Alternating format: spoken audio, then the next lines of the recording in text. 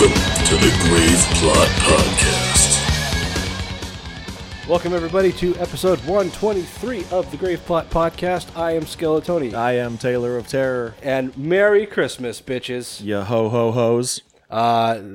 This is that time of year where we all gather together to listen to the Grave Plot Podcast and listen to those sexy geniuses talk about Christmas movies. Yep, we all huddle around the computer, I guess. Sure, or you all simultaneously put in earbuds. Oh, put in earbuds. Oh, What did you hear? I heard put it in your butt. Well, I guess we know where Taylor's head is. In your butt. In your butt. Anyway, so yeah, Christmas, guys. Merry Christmas, Tony. Merry Christmas. You Filthy animal. you. You forget my name?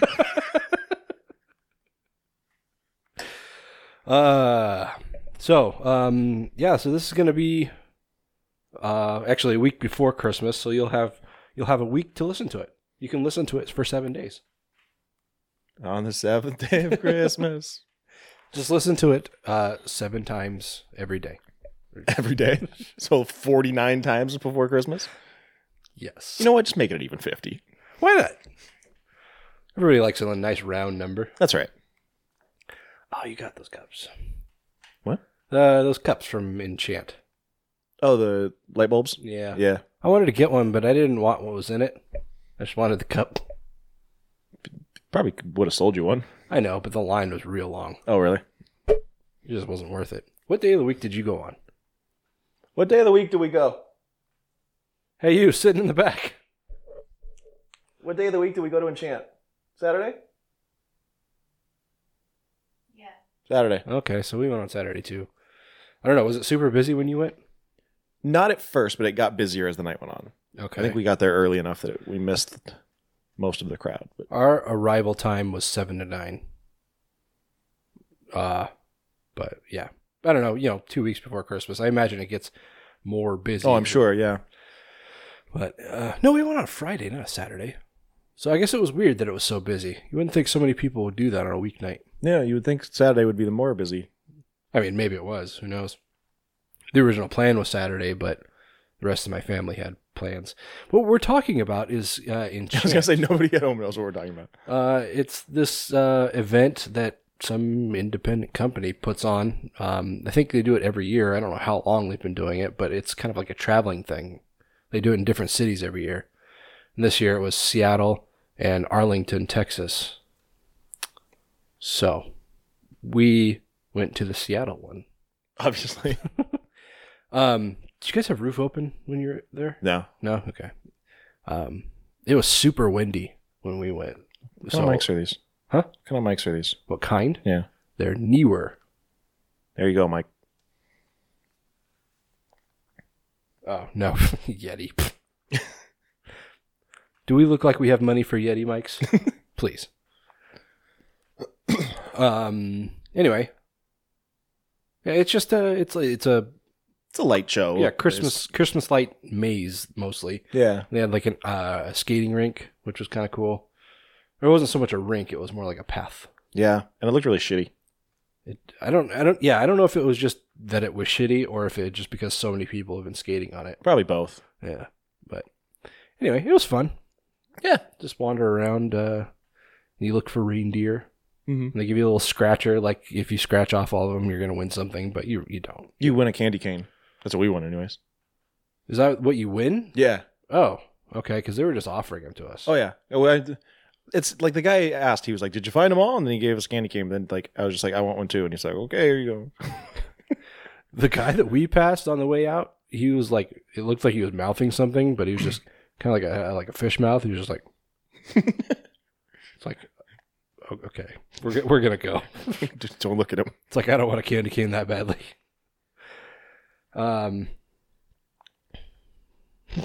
Grave Plot Podcast brought to you by Bang Energy Drink. We're banging over here. Actually, it's more like Skeletoni brought them. Otherwise, I wouldn't be here. Anyway, Yeah. So Christmas, what's your plan? Well, I'm Christmas Eve. We always hang out with my family. We bought a bunch of like indoor snowballs, and we're just gonna have a big indoor snowball fight with all my cousins' kids. Nice. And then Christmas Day, we always just make cinnamon rolls and mimosas, hang out at home, Nice. open presents, all that. Isn't that cute? She's got earphones in. Oh. It's adorable. We Cinnamon are. rolls and mimosas. Adorable. Yeah. What happens when you have no family to hang out with? You just do what you want. You know, the older I get, the more I treasure having just time at home. I love spending time with my family on Christmas, no doubt, but it's like, being able to wake up in my own bed and like go out and do Christmas with my own tree. And then, once we wrap up, usually, around noon or 1 or something, then we'll kind of get ourselves together and go over to my parents' house and basically do it all over again. Right. But yeah, it's like, when I was younger, living on my own, it was, I didn't have my own Christmas to do. So I just, naturally went to my parents' house. But now that I'm older and married and have my own life, it's nice to do it at home. Yeah. But yeah, it's 3 Christmases essentially. Because I go see my in-laws on Christmas Eve. And then the next day, Christmas at home and then Christmas at my parents' house. So it's quite an event. So many Christmas. It's all the Christmas. Anyway, so that's neat. Yeah. Do you want to do our gift exchange now or later in the show? I know we could do it now, so we don't have to like cut and come back since we usually film it. Okay. You want to go first, or you want me to? Or? You can, since I can just turn around and just go do this. All right.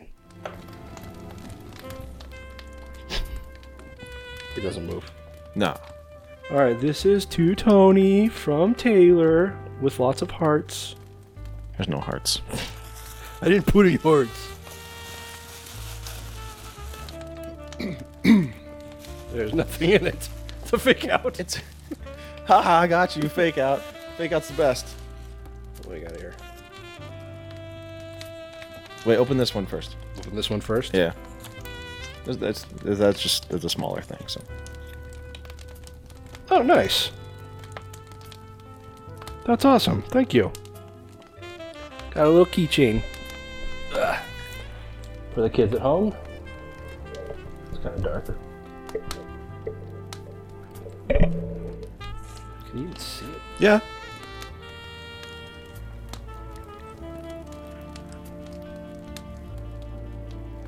I feel like that's worse. Camp Crystal Lake. It's a keychain. For a room.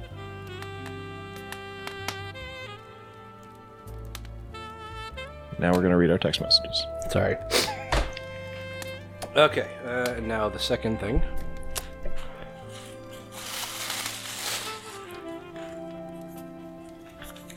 A little piece of paper.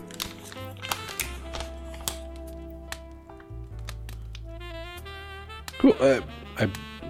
I don't know what this is. It's a gift card to Fright Props, which they do. It's a lot of like haunting, like haunters, home haunting kind of stuff. Okay. But I figured there's probably enough stuff on there that you could use for a Workshop of Horrors. Oh, nice. There's like a lot of prop making gear and stuff. Sweet. Thank you very much. Yeah. Very thoughtful. Cool. You dropped your keychain. Or the envelope anyways. Oh, it's right there.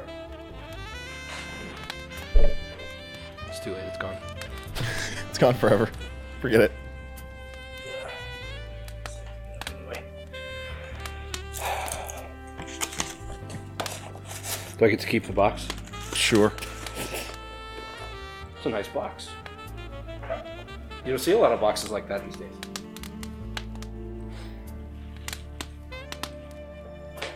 You know what makes a great Christmas present is tickets to the Grave Plot Film Fest. Hey. For the low, low price of $15. Hey, only 12 if you buy in advance. Tell them the Grave Plot sent you. Head over to graveplotfilmfest.com and get yours now. I will give you 3 guesses as to what this is. Golf clubs. Damn it, Bethany. He guessed it. Alright, you go open that one first. Do I need to save the paper? Nah, don't worry about it. Can't even rip it. It's just Scotch tape, man. Oh, here. Why is this so difficult? That's awesome. That's like super old school. That's vintage, baby. See, Seattle Supersonics pennant. I don't know how old it is, but it's quite old. Well, this logo is from their inaugural season in 1967. Oh, So- wow. And I believe they changed logos in 71? So, Oh, okay. late 60s. Well, there you go. Awesome, thank you. Yeah. Found that in an antique shop months ago. So you can imagine how hard it is to keep that flat for several months. Okay, so I got you something else, and Okay. it didn't show up. Okay. So I had to scramble and find something else to substitute. Okay. So here's this.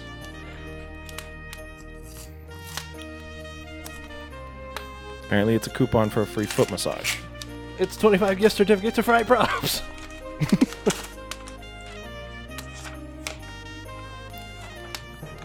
Yes, I saw this and I sent it to Linda. She was like, "Oh, you want that?" I was like, "Fuck yeah, I want that." Uh-oh.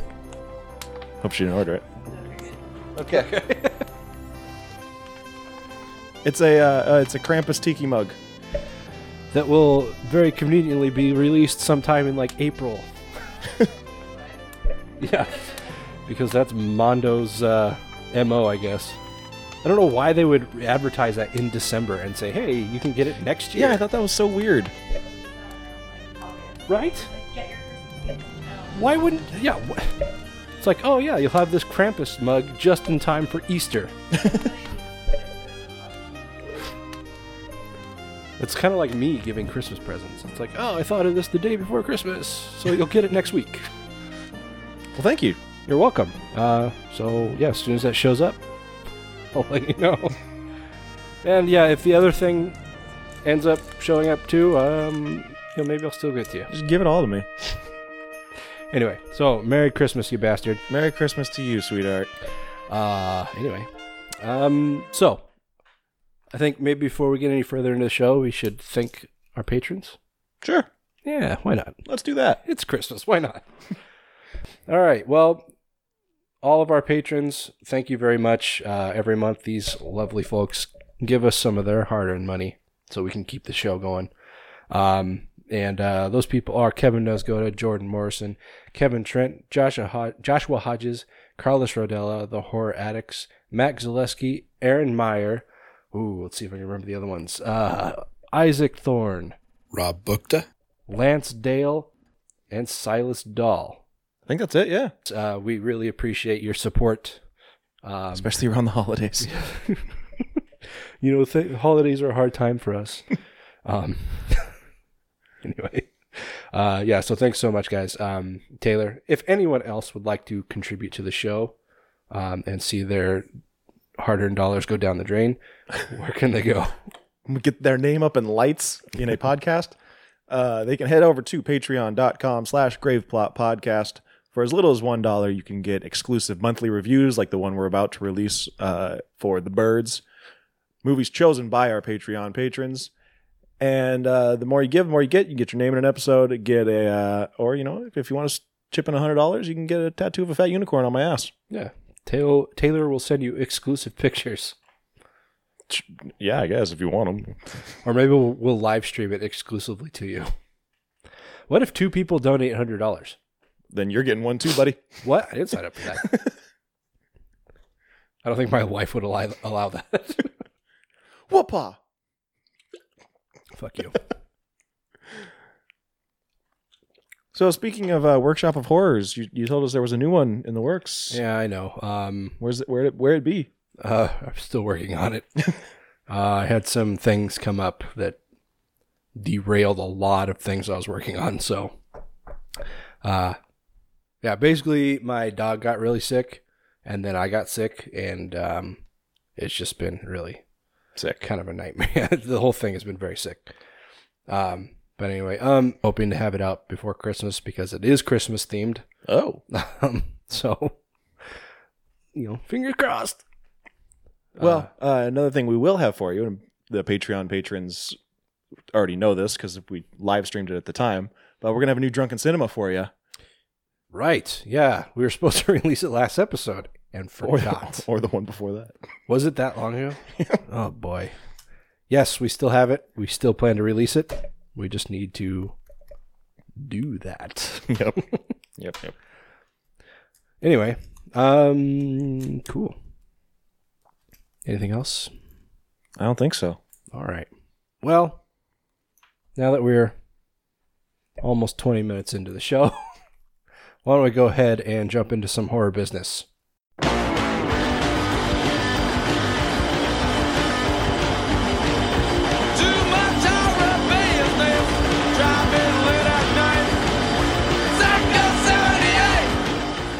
That was me jumping.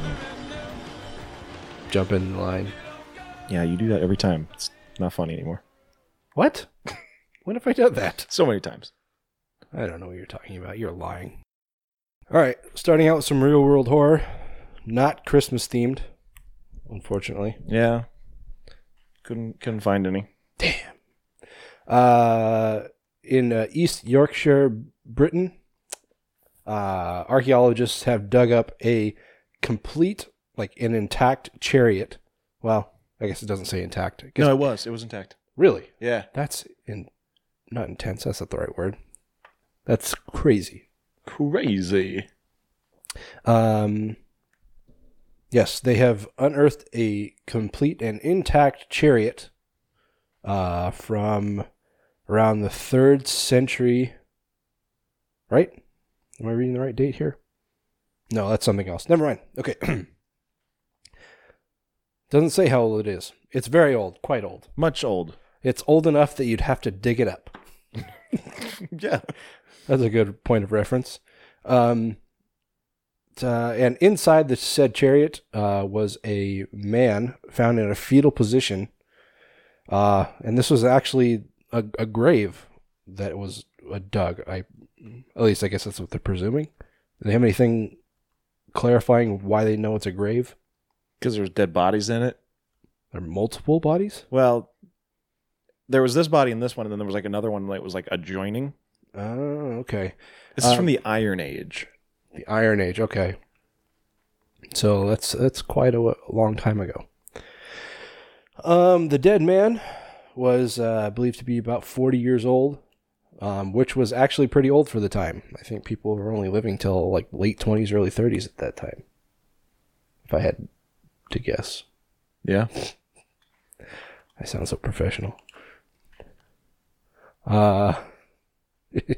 In my professional archaeological, opinion. Because I studied in school. No, you didn't, liar. Phony. You're phony. It appears that he was a member of the elite, and he was probably a warrior, because he was interred with a shield. Horses. So they apparently sacrificed some horses too. Horses were positioned to look like they were leaping out of the grave, and oh yeah, their heads were cut off. Our pets' heads are falling off. What was the point of that? I don't know. Why? Couldn't you just hit it with a hammer or something? I don't know. Unless it was a ritualistic thing. Maybe. Archaeologist. That's a word. Close enough. Also unearthed a pair of 3rd century BC Iron Age graves near the town of Pocklington. Britain's got the weirdest name towns. Which may have been the result of bizarre vampire slaying rituals. Well, this took a turn. I mean, maybe the chariot guy was a vampire and that was a whole thing. Maybe that's why he had headless horse. I mean, I have heard stories of chariot riding vampires. There you go. Chariot riding vampire warriors. Sounds like a weird Japanese movie. Let's see. The first grave contained a male warrior believed to be between the ages of 17 and 25, and he may have been killed 2 or 3 times. What? Based on what? Science. It's like just because somebody has like 3 holes in their body doesn't mean they were killed 3 times. Doesn't mean they weren't. I mean, yeah, sure, I guess. An examination of the skeleton found that his body had been pierced by 9 spears. 9 times. That's so many times. 9 times? 9 times. Taylor. I don't know what you're doing. Ferris Bueller? Haven't you seen Ferris Bueller? You need to calm down. I know it's Christmas and everybody's excited, but let's just bring it down a couple notches. Don't tell me what to do. You're not my mom. You're not my real dad. Okay. 9 spears with 5 with iron tips and 4 with bone ones. Good to know. How did they? I mean, were the spears still in him? Maybe. Because otherwise, how do you know? Why do you ask so many questions?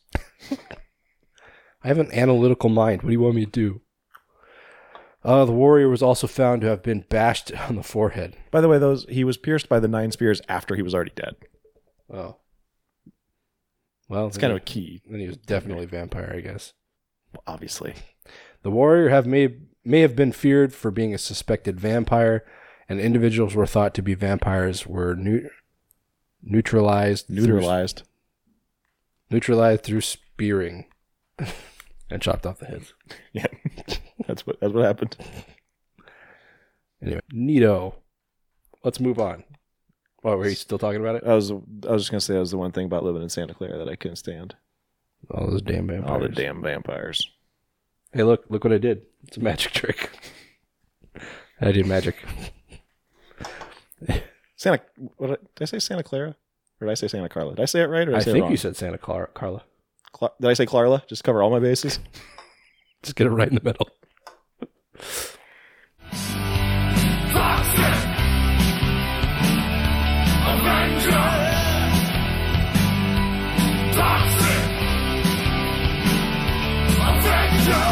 He's a hideous evil monster hero, superhuman size and strength. He's hero good. So, Tony, Yes, Taylor. what is the one property that you are absolutely begging for a remake of? Police Academy. What? Why? Dude, Mahoney.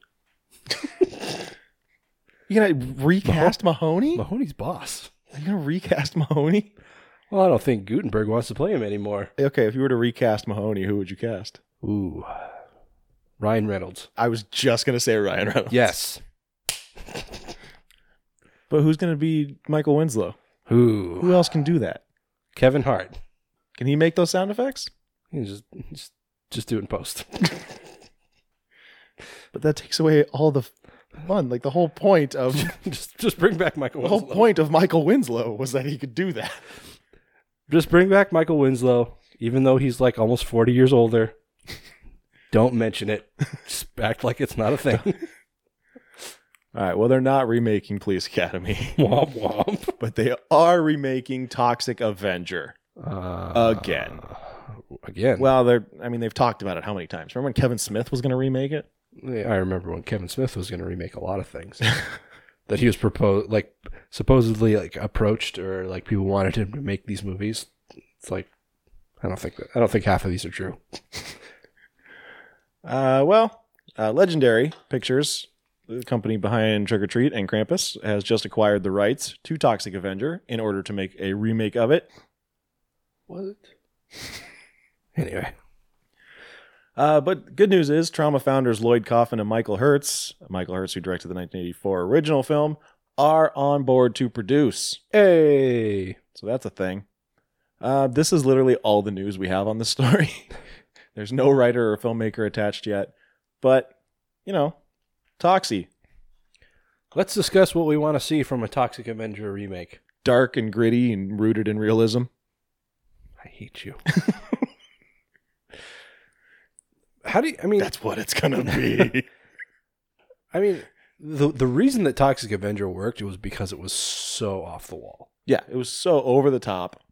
It was ridiculous. Like, you could never take it seriously as a movie. No. But, I mean, the moment you try to change any element of that, it falls apart. It's like a keystone. Yeah, pretty much. I mean, I remember that was the rumor before, is that they wanted to make a like big budget Toxic Avenger, which strike one.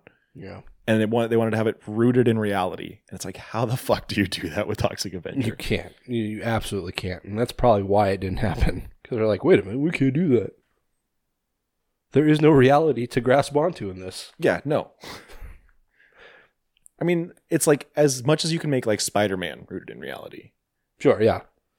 Or, you know, any superhero. Well, I mean, like I mean, Spider-Man is the closest correlation because they're both, you know, something toxic that happened. Radioactive that turned them into superpowers. Radioactive Spider-Man does whatever a spider can.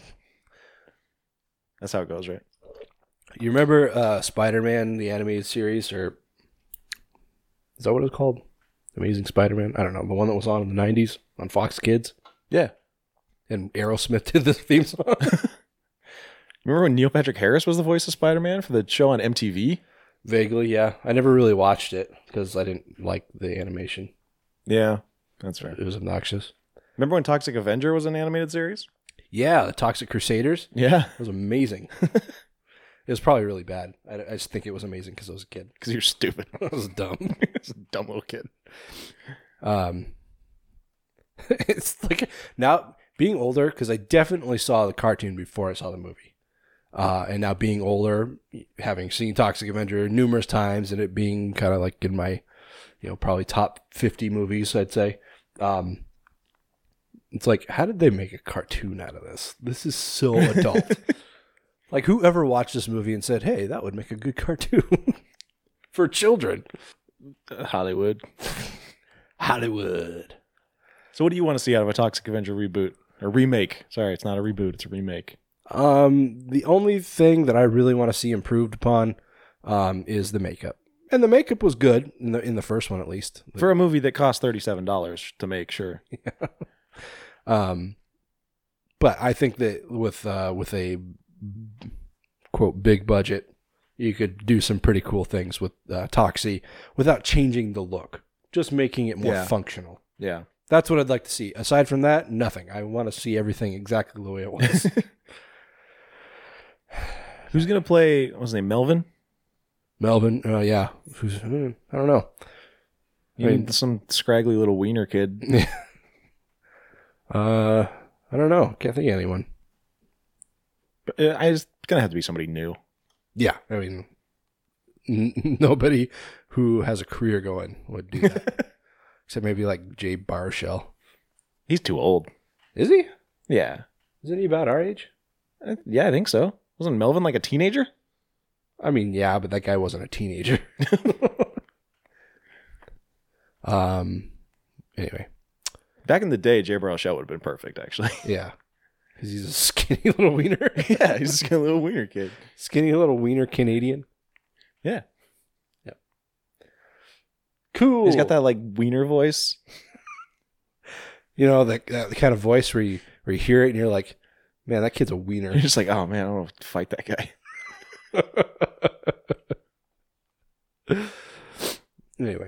Anyway, this is probably going to happen and it's probably going to be bad. Yeah. I mean, Legendary just makes everything. Wait. Is that Lionsgate? That's what makes everything. Lionsgate makes everything. Anyway. They're going to work on this once they finish Godzilla. Mm-hmm. Do you think Doherty will work on Trick or Treat 2 when he's done with Godzilla? No. Probably not. I have no faith in that guy anymore. You hear that? You hear that, Doherty? Because I know you're a listener. You broke this little kid's heart. Our first episode, we announced Trick or Treat 2. I know. And that was 5 years ago. Yep. 5 years ago. It's never going to happen. No. But Toxie is. Hey. Maybe. We'll see. And I'm terrified.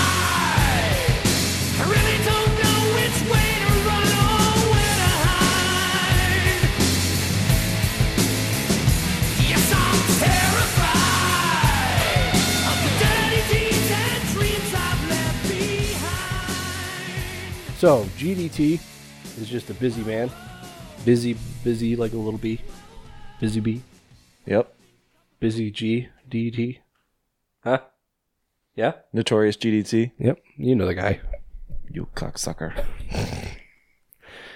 Well, among his other numerous projects that he's apparently working on all at the same time, add to the list an American remake of Terrified.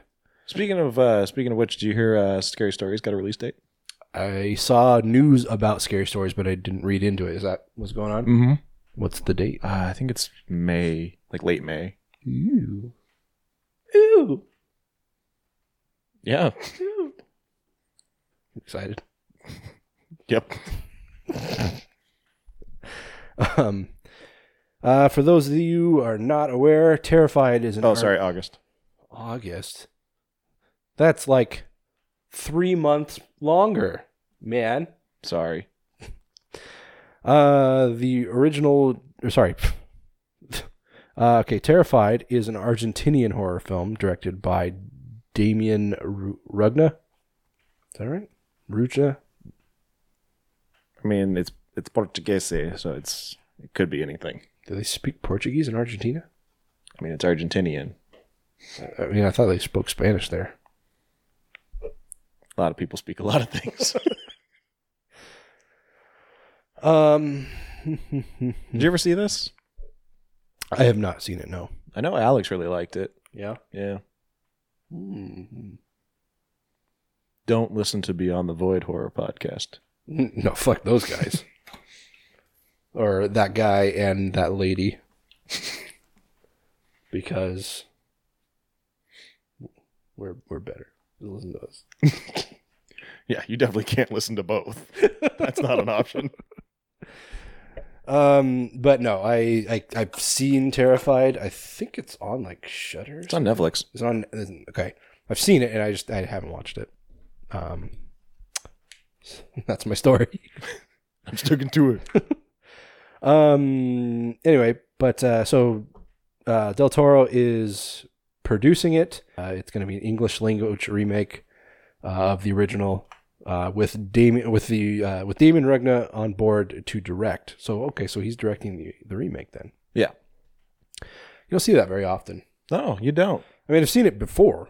It's mostly this kind of stuff where it's like an American remake of a foreign movie. Yeah. So what's gonna have the same feel? Be faithful. Yeah.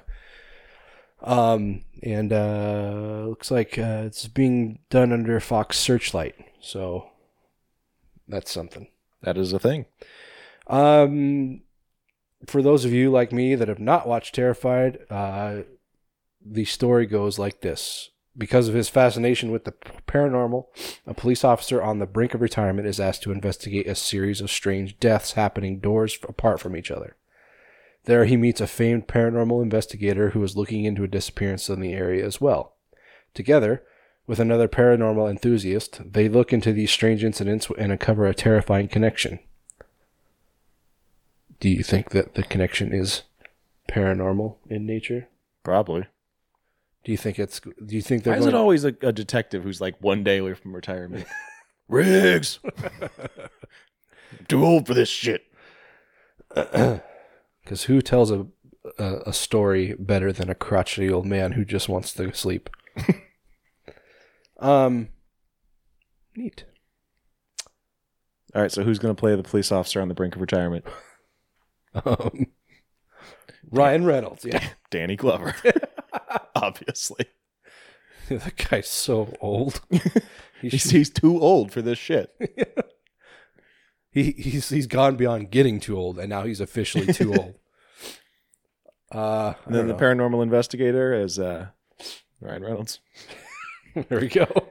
And then the third paranormal enthusiast is Jay Baruchel. We got to think of a third Canadian to put in it. Oh, instead of Danny Glover? Yeah. Unless Danny Glover gets his Canadian citizenship. Mike Myers. Nobody's going to take it seriously. Just put him in makeup and give him a different name. That's apparently what he's doing with his career now. It's true. You haven't seen Bohemian Rhapsody, have you? Nope. He's in there, and he plays their first producer, or not producer, but the guy the guy that run the first label that they were on, and they recorded Bohemian Rhapsody, and he's like telling them that it's shit, and nobody will ever want to listen to it because it's like 6.5 minutes long. It was just funny, like hearing Mike Myers, aka Wayne Campbell, say that Bohemian Rhapsody was a bad song. Right, yeah. And it like that was kind of like in like within the first half of the movie, like I'd say between a quarter and half of the movie, somewhere in there, whatever that section of the pie is. And it was closer to the end of the movie before that joke. I don't know if it was like intended to be like a specific joke, but like that's when it landed. Yeah. Like, it was just rattling around in my head through the entire movie, and I'm like, oh yeah. Anyway, so you hyped about this or what? Yeah, man. So Guy Reynolds and Jay Baruchel, And produced by Guillermo del Toro. right? And directed by Damien. I think it's funny that GDT, a Mexican, is making a bunch of English, like American English speaking language or movies. Yeah. I mean, I guess that's where the money is, but Yep.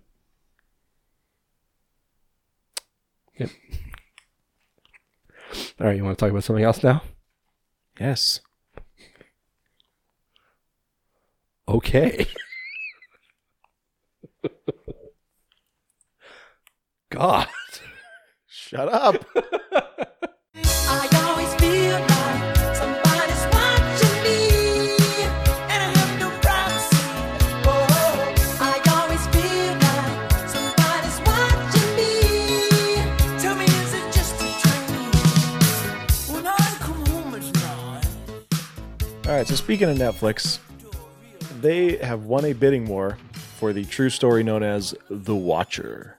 And I feel like we did this story as a real world horror story at one point, if I remember correctly. Oh, yes. Yes, we did.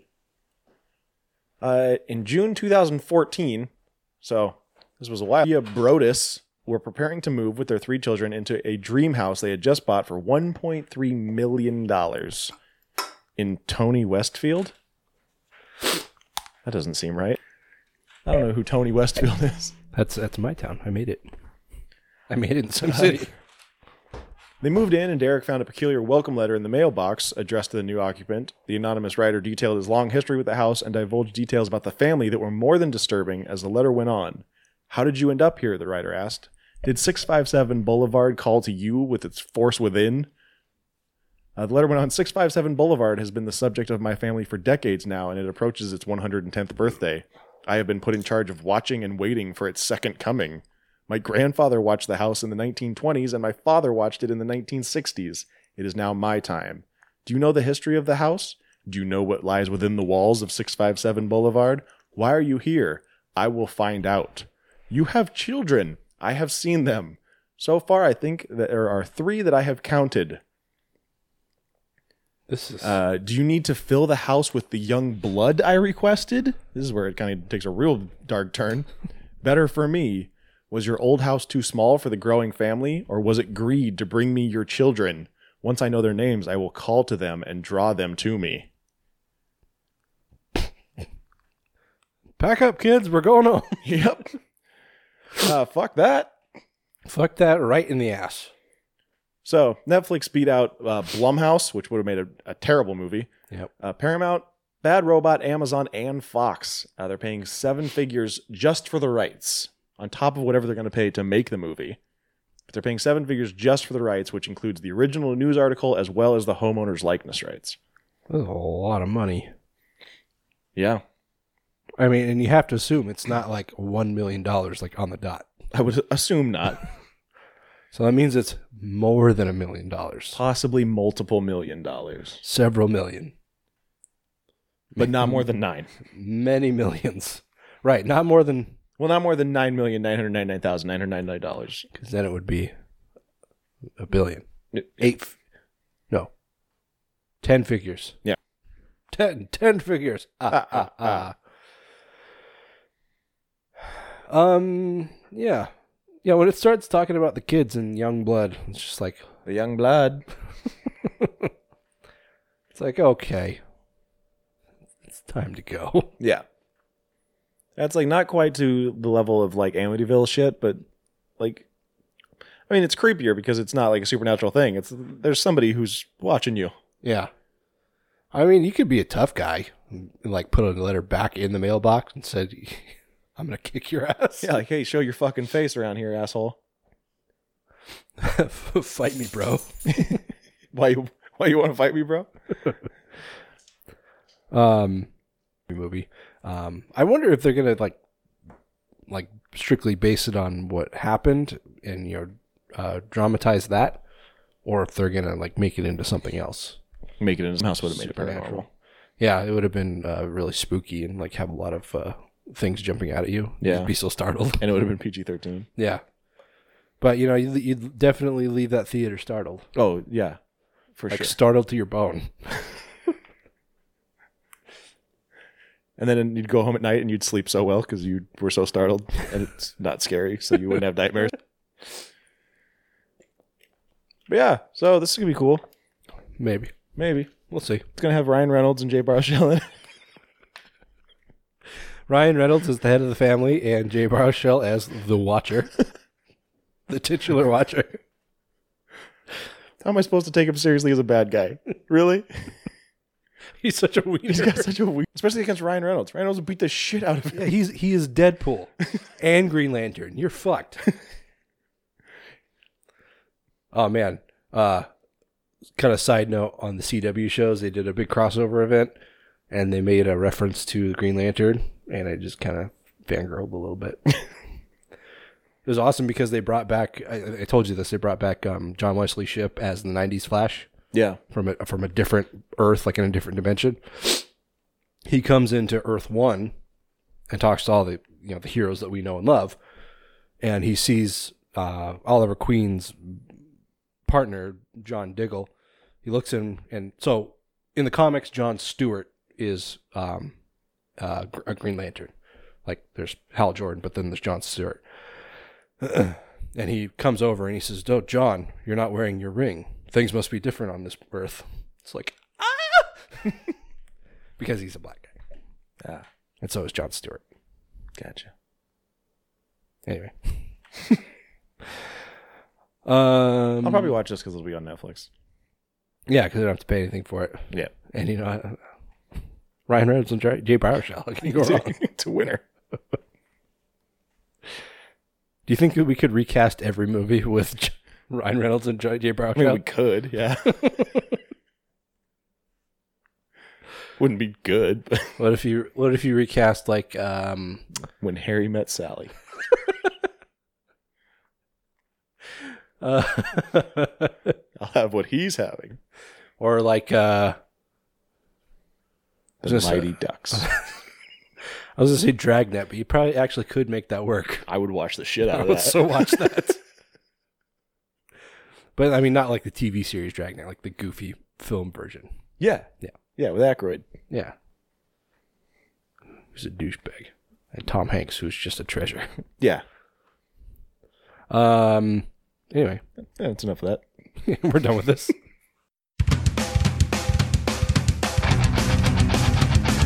Hey Mom, there's something in the back room. Hope it's not the creatures from above. You used to read me stories as if my dreams were boring. We all know. So, this TBS, the channel we know as Knowing Funny. I think that's their slogan, right? We know funny. Is it still? I think so. They have a lot of comedy shows. Yeah. I think that's like how they're making their bones these days. Okay. There are at least 2 shows that my parents keep asking me if I've watched them. It's like, no, I don't No, watch God cable. damn it. I have cable, but I don't watch it because I'm a millennial. I pay for things I don't use. Anyway, TBS is developing a paranormal series with, get this, one Tom DeLonge. Naturally. Now, you may be thinking, no, surely not the guy from Blink-182, and you would be wrong. Very same. It is exactly the guy from Blink-182. It's going to be titled Strange Times, and it's going to be based on DeLonge's graphic novel of the same name. Oh, so this is okay. I thought this was going to be like a reality series. But That's what I thought at first when I first heard about it. Thought it was going to be like a Unsolved Mysteries or something. I thought it was gonna be hosted like- by Tom DeLonge. I thought it was going to be like him chasing aliens, and like it's like, oh no, we just missed him this time. Kind of like every ghost show ever. Yeah. You ever watched Gone Squatching? Nope. Like, you know how in every episode of Ghost Adventures they find something? No. Are you being sarcastic? No, like with Zach Baggins. Every single episode, there's something. Something scratches his back every fucking episode. Oh, yeah. This is the exact opposite. Every episode, they find jack shit. And there's like 7 seasons of this fucking show. Jesus Christ. It's kind of like this, it's like the Mystery of Oak Island or something like that. Where there's like this island, I forget exactly where it is, where there's presumably like something buried underneath the island. Don't know what it is, don't know what secrets it holds, but the show has been going for like 5 seasons, and these guys are still fucking digging for this treasure. And it's like there's been some interesting stuff along the way, but no treasure, or no, they haven't uncovered anything that they're looking for, and they've been dumping millions of dollars into this. Yeah, like on Gone Squatching, they just go to different locations and they like bang wood together and they go for like half an hour and then they go home. Watching this, Goda's going to leave a comment on our website telling me how wrong I am. Oh, fuck him. It's going to be like, oh, this one episode. I'll just lay some truth on him that Sasquatch is not real. Oh, now you've done it. Oh, You've invoked Nesgoda. God. Okay, so Strange Times began as an interactive website where people shared weird paranormal stories, and a lot of them with credible evidence. Uh-huh. Who decided that? Him? Yeah, because everything on the internet is credible. Yeah. It's like this is the same guy who thinks he's still in a band that he was like fired from. He's like, And he was replaced with fucking Matt Skiba. yeah. He's like, he's just holding my space until I decide I'm done chasing aliens. Fucking clown. That helped inspire the story behind the graphic novel and also a prose novel that I published. The gang of characters in the story is based on the tribe of degenerate skateboarders that I grew up with. Right around the same time I started my band, Blink-182. His band. My band. His band that he's not currently in. Remember that. The story is also set in the same town. Charlie, the main character, it's also set in the same town. Charlie, the main character, is a bit of myself, a boy searching for answers, trying to find a way out of suburbia, but laughing with his ridiculous, irreverent friends along the way. So for Charlie, I'm thinking Jay Baruchel. Yeah. And maybe like his best friend could be like Ryan Reynolds. Yep. Or a Ryan Reynolds type.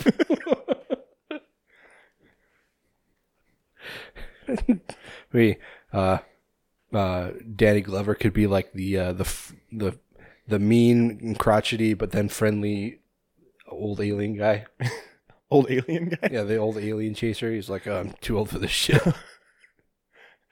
He's one day away from retirement. The entire series. I think we're onto something here. Let's take some meetings. With Tom DeLonge.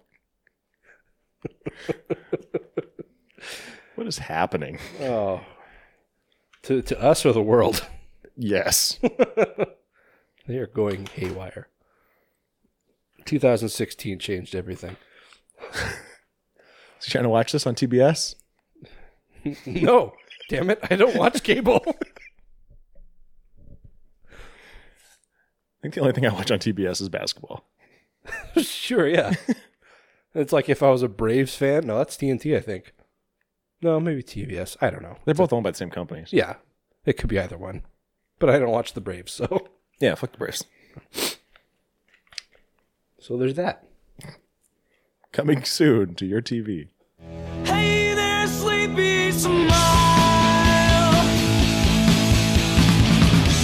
I see you brought your bedroom eyes. Not assuming you wanna keep on. Hey, Tony, Yes, Taylor? you read a lot of creepypastas? Nope. Are you familiar with the Russian sleep experiment? I am not. Well, you are in luck, because it is getting a film adaptation, so you won't have to read it. Yes. I fucking hate reading things. The story is about Soviet researchers who used an experimental stimulant back in the 1940s to keep 5 people awake for 15 consecutive days. Things then went haywire. As they would. I have not read the story, but I read what it's about. Mm-hmm. Do you want me to spoil it for you? Yeah, I'm not going to read it. You're not going to watch the movie? Oh, whatever. All right, well, spoiler alert. Apparently, one of them gets killed by the others, but they cover up all the cells with newspaper and poop. Like they use the poop to stick the newspaper up. Sure, yeah. And then when As you do. it's a great adhesive. When the scientists finally get inside, they find out that these people have mutilated themselves, and they're standing in inches of blood. And this experiment has given them super strength, and now if they sleep, they die. I don't think that's science. I don't think that's how things work. Yeah, probably not. Interesting. But so, I mean, Those wacky Russians. there could be some crazy gore effects in this. I mean, yeah. Provided that the right people are backing it. Yeah. Well, Barry Anderson is directing. I looked him up and I saw a bunch of shorts that I'd never heard of. Neat. So, yeah. It's being called a psychological thriller, which means there's probably not going to be a lot of gore in it. Oh. Anderson has pulled together an ensemble cast of international actors to tell the suspenseful story of a married research team who, under close watch of the Red Army, set out to study the effects of forced sleep deprivation on 4 patients locked inside an observation chamber for 30 days. They're going to be played by Ryan Reynolds and Jay Baruchel. No, actually, they're going to be played by Argentinian actress Eva de Dominici, who's playing Dr. Anna Antonov. She's from You Shall Not Sleep, so she's kind of pigeonholed. What? Because this is a sleep experiment, and she was in a movie called You Shall Not Sleep. Pigeonholed. I don't think I know that term. Pigeonholed? Pigeonholed. Got it. I thought you said pitch and hold. I don't know what that means. It doesn't mean anything. It's nonsense. It's just gibberish. Her husband, Leo, he's going to be played by Polish actor Rafał, Zawiruka, who is playing Roman Polanski in Quentin Tarantino's upcoming Once Upon a Time in Hollywood. Uh-huh. The USSR captain Yegor Sokolov is played by Russian actor Evgeny Krutov, who is going to be in Stranger Things Season 3. And he represents the overshadowing Red Army back in Moscow overseeing the experiment. The 4 test patients are going to be played by Minnesota-based actors Charles Hubble from Walking with the Enemy, whatever that is, Paul Cram from Wilson, whatever that is, Michael Villar from Skin, whatever that is, and Chris Kattan. What? Yeah, that came out of left field, right? Is that their star power? It's that's what what's gonna put asses in seats. It's like, oh my god, is that the guy from Night at the Roxbury? Is that Corky Romano? It's the mango.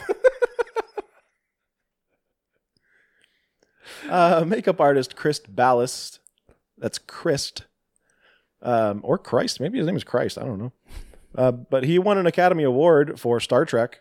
Okay. He's going to be executive producing and serving as the production designer, which is going to call for building a period-accurate Soviet bunker meant to resemble an isolated 1940s test facility. I can't imagine that'd be very hard. I wouldn't think so. Just make put up some fake metal walls and just like a dank basement. Just, Yeah. whatever. It doesn't say if he's going to be doing any kind of like makeup effects or anything. He's just production designer. So. This is going to start filming in spring of 2019, and they're going to start shipping it around both domestically and internationally. All right. So could be cool. Maybe. We'll see. It reminds me of something.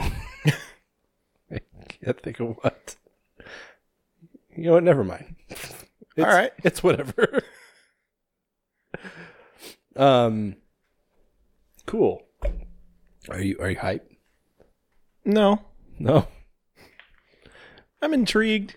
Sure. But I mean, you'll see anything with Chris Kattan.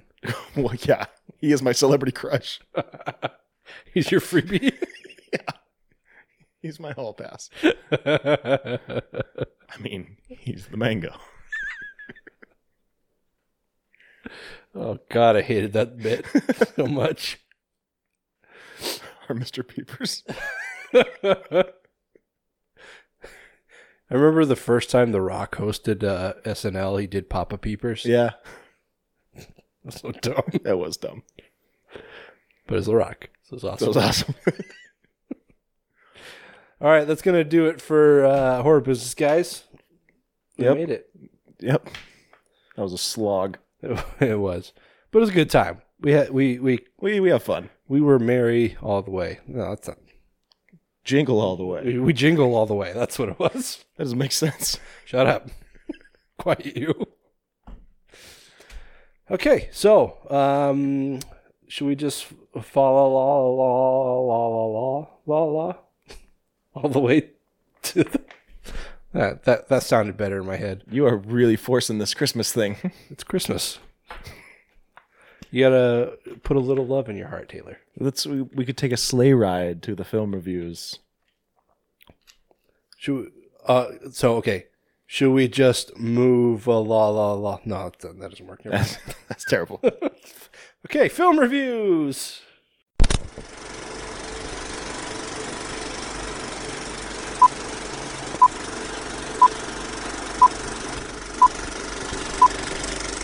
Ho, ho, ho, ho, ho. Merry Christmas.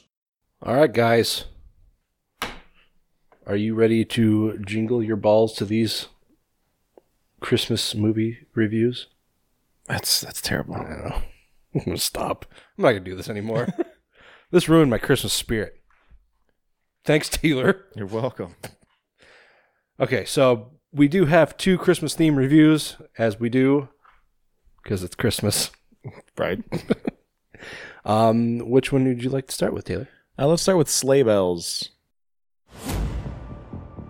It's Christmas Eve, and we're on our way to what might be the most exciting urban exploring adventure, and you never know what dirty things will come your way. I dare you to eat this.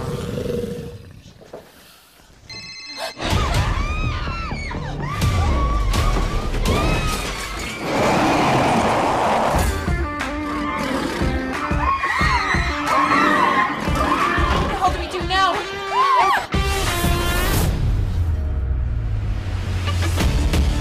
My property, and I'm Santa. And that thing out there, that is no animal. And I'm the Tooth Fairy. I'm Santa, and that's Krampus! The devil of Christmas! What is going on?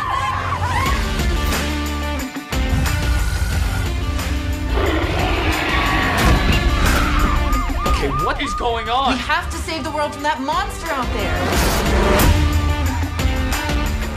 I do think we made Santa's naughty list.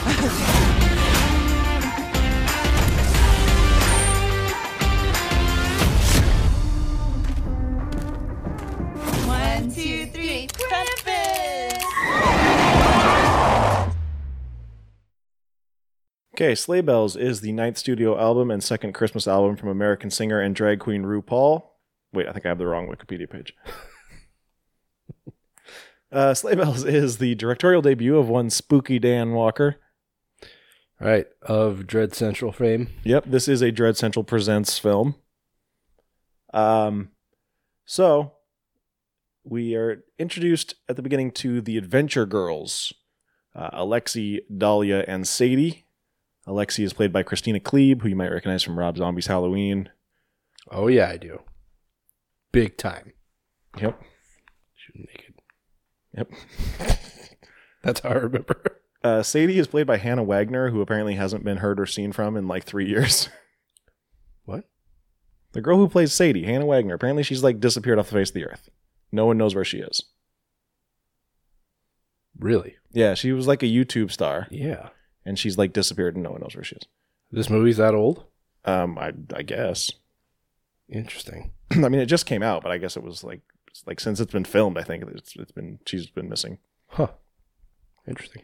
But people think that she like got married and so she quit her YouTube. And I know that I was reading about her. Apparently, her like internet name is Hannah Minx. Yeah.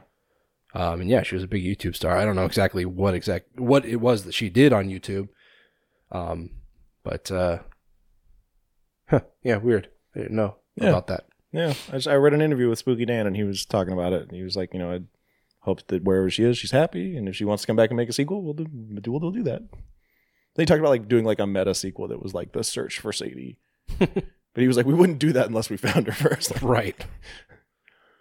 But anyways, Dahlia and Sadie are these adventure girls. They're YouTube stars, where they go around to like abandoned old places, and they break in, and they just kind of run around and act crazy, and then they steal one thing and they leave. Yeah, apparently they have followers. Yeah, because they're hot. Sure. Yeah. Dahlia is played by Susan Slaughter, who was from Ghost Hunters. Oh, really? Yeah. She's pretty cute. She's a little cutie. Yeah. Cutie pie. She pulled her tits out, too. She did. I appreciated that. It's the only boobs you got in the movie, too. Yep. Which is unfortunate. Yep. But, you take what you can get. Yeah. So, Christina Klebe is their friend. Sounded weird. who is joining them for this adventure because she loves Christmas. And they're going to Santa Land, which is like an abandoned amusement park. Yeah, this is actually filmed at Santa's Village up in California. Kind of like... I can't remember exactly the area. I don't know. It was like basically the story they tell in this movie is very similar to the story of the real place. Like opened in the 60s, it was like a year-round Christmas themed theme park, and it shut down sometime like the mid to late 90s, and then reopened under new management. And now it's like I think it's like a ski place in the winter. And like a mountain biking range in the off seasons, and then they have this Santa's Village that is like I said, this year round Christmas theme amusement park. So interesting. Yeah, I was kind of wondering where like they found this place, but no, it's a real place. Yeah, so it's like totally abandoned. So they're just like running around and like humping candy canes and just acting like children, basically. Yeah, just like doing like weird kind of slutty things just for the sake of it. Yeah, they're not really doing anything. Like there's no like end game. They're just running around and yelling. Yeah, it's like what was Mac's like extreme stunt show on Always Sunny? Project Badass? Project Badass. It's kind of like that. Where like they present themselves as like these hard ass like criminals or whatever, but they just don't really do anything. Yeah. There's just like a lot of B&E and that's pretty much it. Yeah. Pretty much. But so they sneak into is it a freezer? Is it what the area was that said to keep out? I think so. Yeah. All right. Well, they're in this freezer, and all of a sudden, this huge hairy creature comes in and starts doing something. He's spitting on fur. What is what it looks like? Just doing things creepy. Just being creepy. Creepy monster things. Yeah, so then they run away, and it chases them, and then all of a sudden, this big biker dude, well, not big biker dude, it's Barry Bostwick. Barry Bostwick? Who's Barry Bostwick? You remember that commercial? Nope. It was, I think it was like a Pepsi commercial or something. He's the mayor from Spin City. Yep. And the Wasp from Scrubs. Oh, yeah.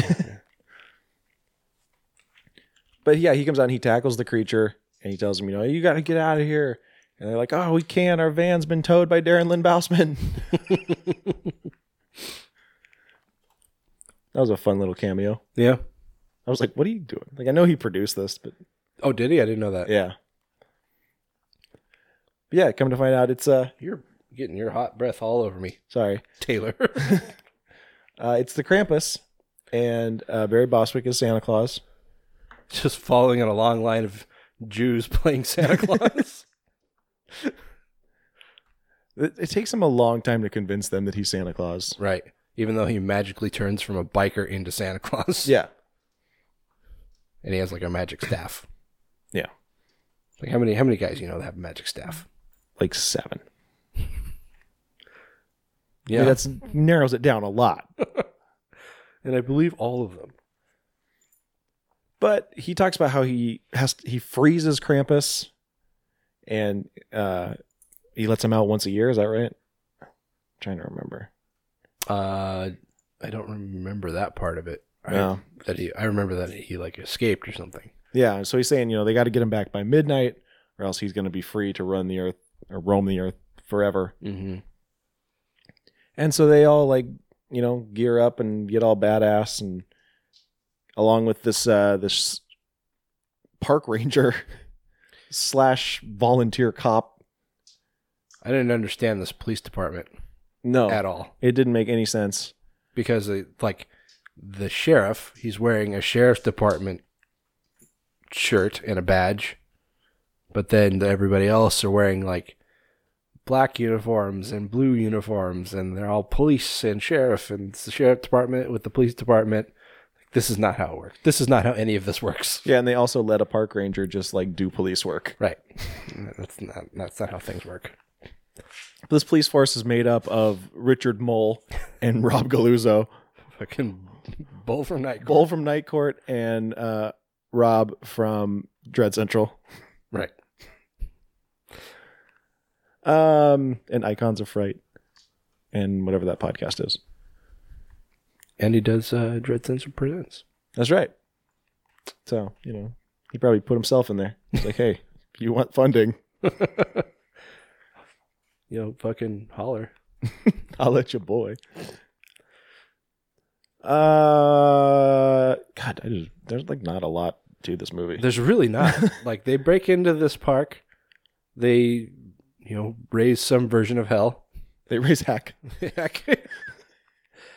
And then, Krampus. And the Krampus is probably the most, as far if you look at old paintings from the 30s and, and onwards of Krampus, from greeting cards and stuff, this is probably the most true to that. Yeah, it's pretty accurate depiction. Yeah. I mean, as who's exactly to say what Krampus looks like? Because, if you look at Krampus from Michael Dougherty's film or Krampus from American Horror Story. Well, we never got to see Christmas Story. Krampus in Michael Dougherty's film. That's the thing that bugs me the most about that movie. Yeah, that's true.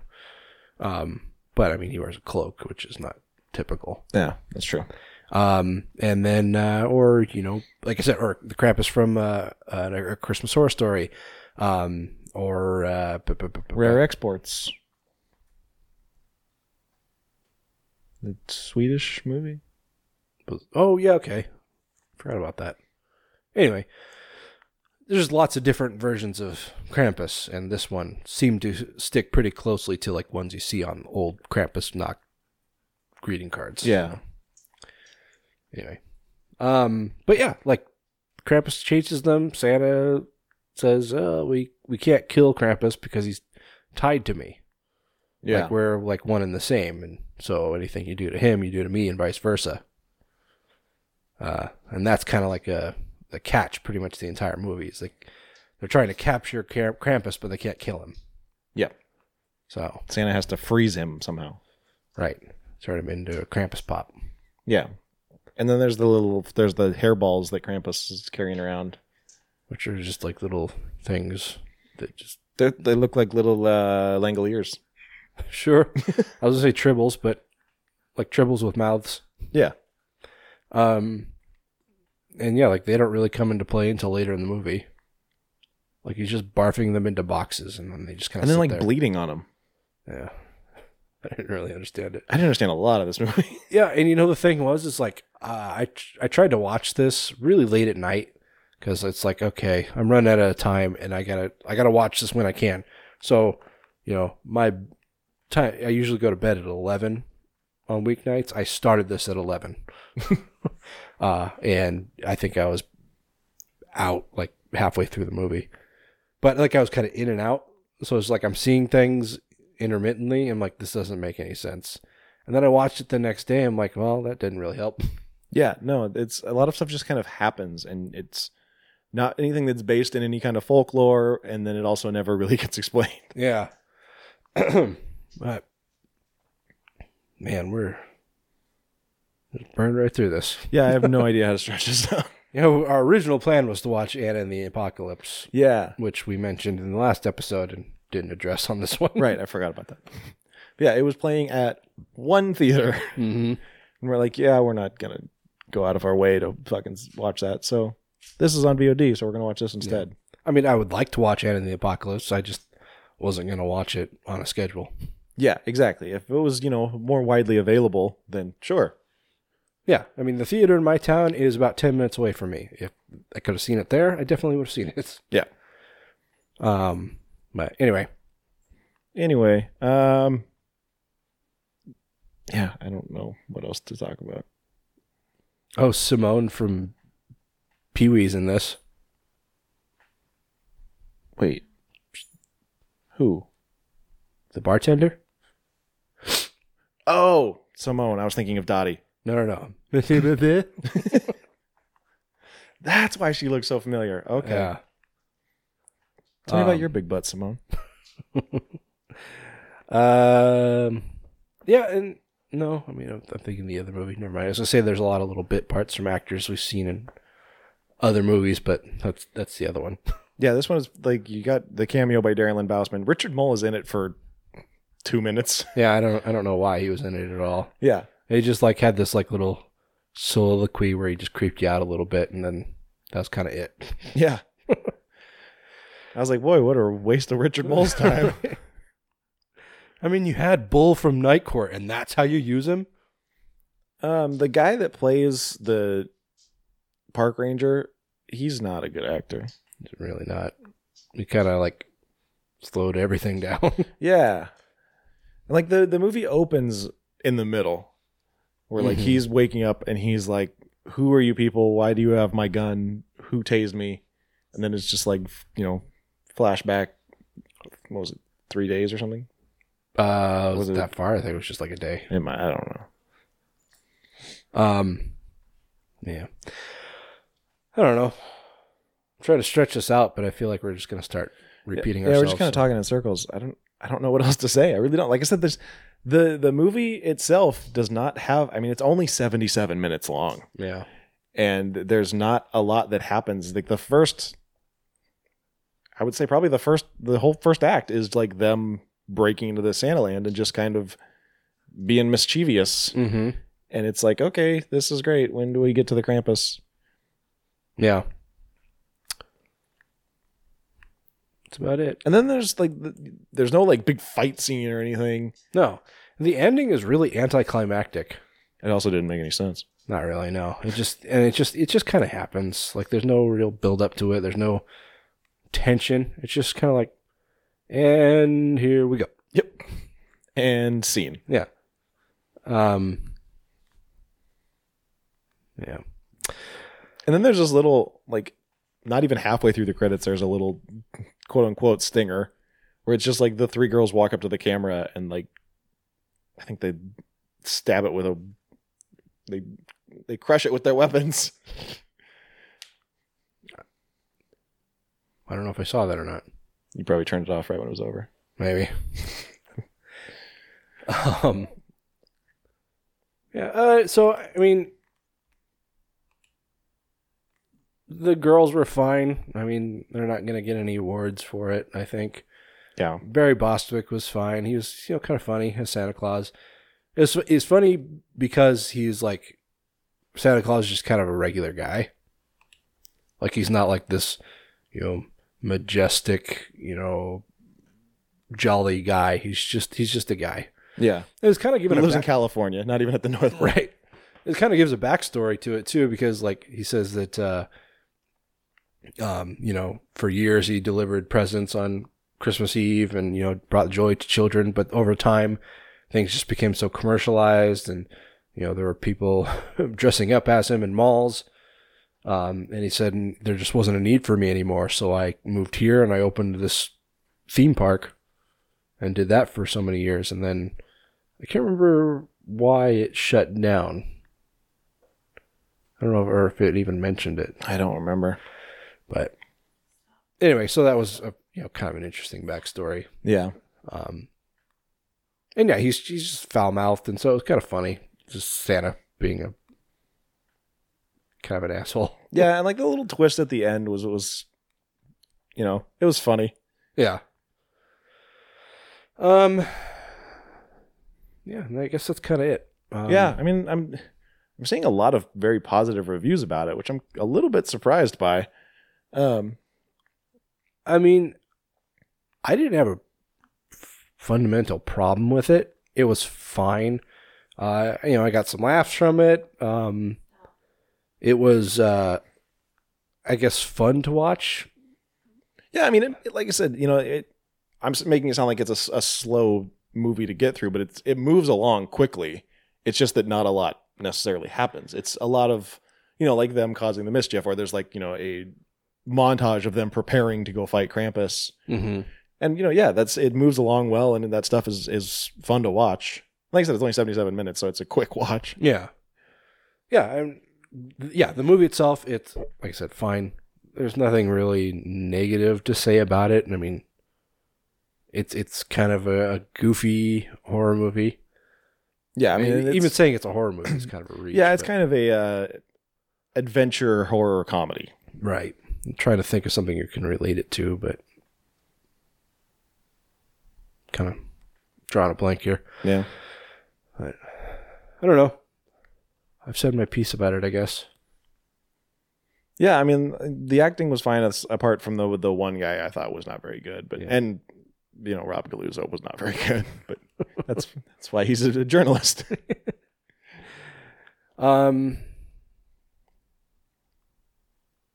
give it a 6. Yeah, I'm gonna give it a 5. All right, that's fine. You can give it a 5. It is fine. I don't need your approval.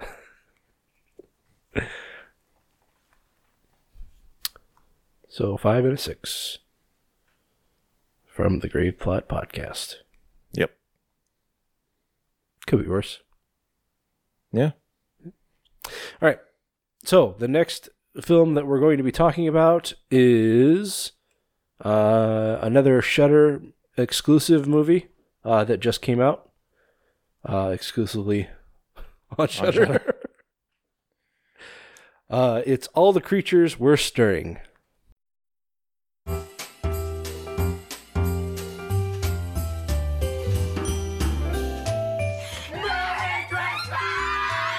Hey, I got everything. Is dinner ready yet? Merry Christmas! Tails on bobtails rain.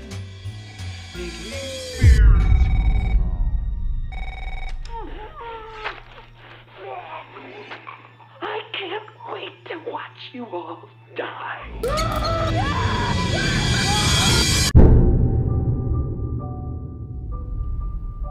All alone on Christmas, Chet. You sure you don't want to wait in the van? You know what? I should wait by my car. You'll be visited by three ghosts. Pure poppycock. Someone will open a gift, and the next person can steal someone else's already open gift. This is gonna be so much fun! Hey guys, come check out this star.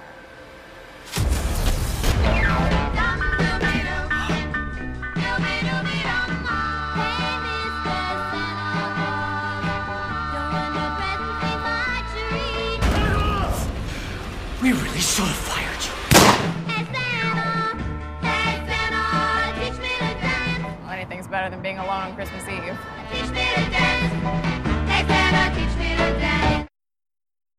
All right, All the Creatures Are Stirring is, like I said, brand new movie. It's only on Shudder. Is it only on Shudder? No, it's available on VOD platforms too. Okay, but it is it's a quote Shudder exclusive. Like it's a Shudder film. Yeah, Shudder released it. Yeah. Anyway, it is an anthology film. That being the case, I'm really gonna try and keep things brief. I don't know. Our last one was so short. Maybe you can make up the time. But I mean, the thing about this is a lot of anthologies are 3, maybe 4 movie or their stories. This one has technically 5 stories, right?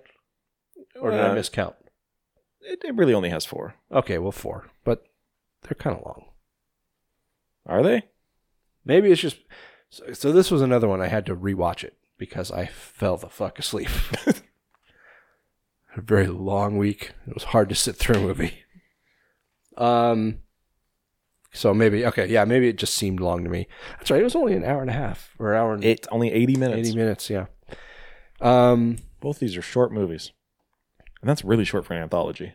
It is, especially with 4 stories. I can't believe it seems so long. Maybe it's just because I had to watch it twice. I don't know. Anyway, this was directed and written by Rebecca McKendry and David Ian McKendry. This is their feature debut.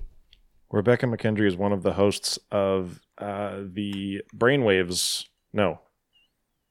What's the Blumhouse podcast? Oh, Shockwaves? Shockwaves. I did not know that. Yep. I don't listen to that, so I won't have anything to do with a Blumhouse podcast. Anyway, so this is, as anthologies do, it starts with a wraparound story. It's about Max and Jenna, apparently. Like, I don't recall them ever being addressed by name, but apparently they have names. Not just guy 1 and woman 1. I remember her calling him Max, but I don't remember him ever saying Jenna. Interesting. But Max and Jenna. Max played by the always great Graham Skipper. The incomparable Graham Skipper. It's like a first date, I guess. It is a first date, yeah. Yeah. On Christmas Eve, which is a weird time to have a first date, but whatever. But they're both orphans. So they're going to be orphans together. Sure. That's how things work. That was his smooth line. It's like, let's talk about your childhood. Is that sexy? It's like, hey, I know your parents are dead. Want to hang out? Your parents are dead. I never met mine. Okay. So, yeah, they decided to have their first date on Christmas Eve for whatever reason. And because it's Christmas Eve, there ain't jack shit to do, apparently. But this is, like, pretty clearly L.A. So there's always stuff to do in L.A., even on Christmas Eve. Like go to shows. Sure. They go to like an interpretive theater. I like when they get there, she's like, so what is this? And he's like, I don't know. So yeah, it's just a little interpretive theater show, acted out by 3 people on stage, and who, like, she's credited as the director. So I guess the director will come out and pull cards on an easel to represent different bits of the story, and these kind of represent our 4 anthology stories.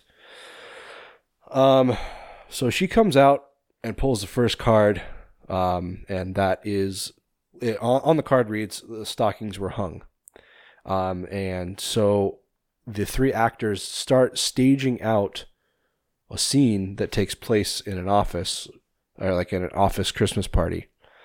After about 10 seconds or so of them acting it out, we transfer to this actual like dramatic interpretation. Well, it's like an actual scene. It's a cinematic scene. Yes. This has got some familiar faces in it.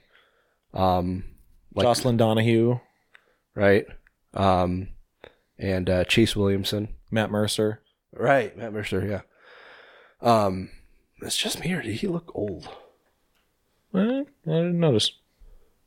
Whatever. Anyway, so they all sit down at this party. It's really awkward because, like, seems like nobody really wants to be there. I mean, it's an office Christmas party. Like, who ever really wants to be there? Yeah.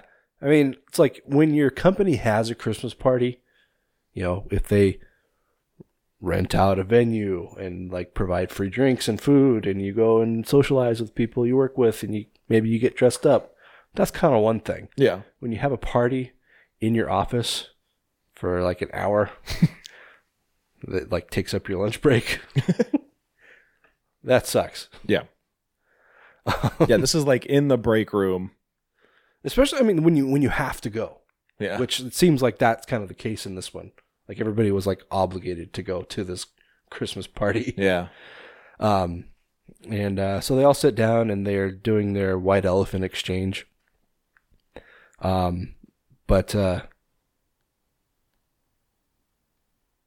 they're doing their white elephant exchange, and suddenly like everything kind of goes to shit. And like I'll try not to spoil these stories like we did with Tales from the Hood, because I mean this is brand new. I don't want to just blow it to pieces. So, yeah. But everything kind of goes nuts. They find out that somebody has locked them down in this conference room. They can't escape, and it kind of turns almost like Saw. It's very Saw. Where all of these white elephant gifts are staged, and there's some kind of weapon that they can opt to use on each other, or. But then there's also some of them that will protect them. Right. And you know, he like puts a time limit on things. So it's all very tense, but it happens so quickly that the tension, like you can imagine the tension for these people in the room is very high. Yeah. This is probably the worst day they've ever had. What struck me as funny about this one is like at the beginning, the one woman explains the rules of white elephant to everyone. Mm-hmm. She says, you know, you open a present, next person can either steal your present or open a new present. Right. And I kind of just assumed that those were the rules that whoever's behind everything is following. So I'm just like, why is no one stealing that olive oil? I would just steal the olive oil and call it good. Instead of opening the next gift. Yeah. But then the next person would have to, just keep stealing the olive oil? Well, I mean, it can't get stolen twice in the same round, though, right? I guess not. But then somebody would have to open the package. That's their problem. Yeah, because there are things that like they can use against each other, or things that just kind of happen to them. Yeah. Neither are particularly good. No. This one girl I thought was Anna Faris, the redhead. Oh, yeah. I was like convinced that was Anna Faris. And I'm like, why does she not have a bigger role? Yeah. Every time she when they do like a profile of her, I'm just like, that looks all like Anna Faris. Yeah. It's not. It's not Anna Faris. Anyway. But yeah, I mean, up to the point when things start going to shit, it's very reminiscent of like actual office environments. Oh yeah, it's very familiar. Yeah. You know, because we're both office guys, so it's just this is kind of very familiar turf for us. Yeah. Minus the weapons of death. Right. Anyway. So what do you think of this one? I thought this one had the most potential, but ultimately unfulfilled potential. Yeah. Part of it was because it was so short. Yeah. I mean, this is the one that I wanted to see more of, more than any of the others. Yeah, it definitely could have built up the tension more, because I think that was just so important to making the story work, and there just wasn't enough time to actually build the tension. Yeah. But I mean, it kind of felt like Belko Experiment meets Saw. Yeah, definitely. And Larry Zerner makes a cameo. Oh, that's right, yeah. I mean, do you ever actually see his face? I don't think you do. So he's there, but you wouldn't. You wouldn't know it. And so that's that one. So we go back to the theater. Max and Jenna are just kind of sitting there like, what the fuck is that? And like the stories are bookended by the actors acting them out and then finishing the story on stage. And it's just like, it's very minimalist. Like they have themselves and like minimal props to act out what's going on in the scene. So it's funny to draw the comparison between what's happening in the scene and then seeing what they're doing on stage. Yeah. And how it's just like very scaled down. Like you start kind of wondering like what's happening on stage while I'm watching this. Right. And one of the actors, by the way, is Diva Zappa, Frank Zappa's daughter. Right. And also the guy that played the mattress man. Yeah, he's actually a friend of a friend. Well then. There was talk of getting him on the podcast at one time. Was there? Yeah. Oh. What happened to that? It didn't. It just didn't happen. Yeah. Good story. Anyway. So yeah, we go back to the theater. The actors are finishing up their scene, and Max and Jenna are just sitting there in bewilderment. Yeah, like what the fuck just happened? What did we just watch? Yeah, it's like what? The creepy director, and this woman is creepy. Yeah, she is, and she's not like there isn't one thing about her specifically that's creepy. Just her whole thing is creepy. And she just kind of walks out silently. And this is what she does in between each story. Completely silent, stands there for a sec, pulls the next card, and reveals the next story. And so, I mean, like the title of the movie, all the creatures are stirring. Even though the actual line in The Night Before Christmas is no creatures were stirring. This is all the creatures are stirring, but each line or each title of these bits are another line from the story or the poem, I guess you'd call it. Prose? Is it prose? I think that's a form of story. I don't know. Whatever.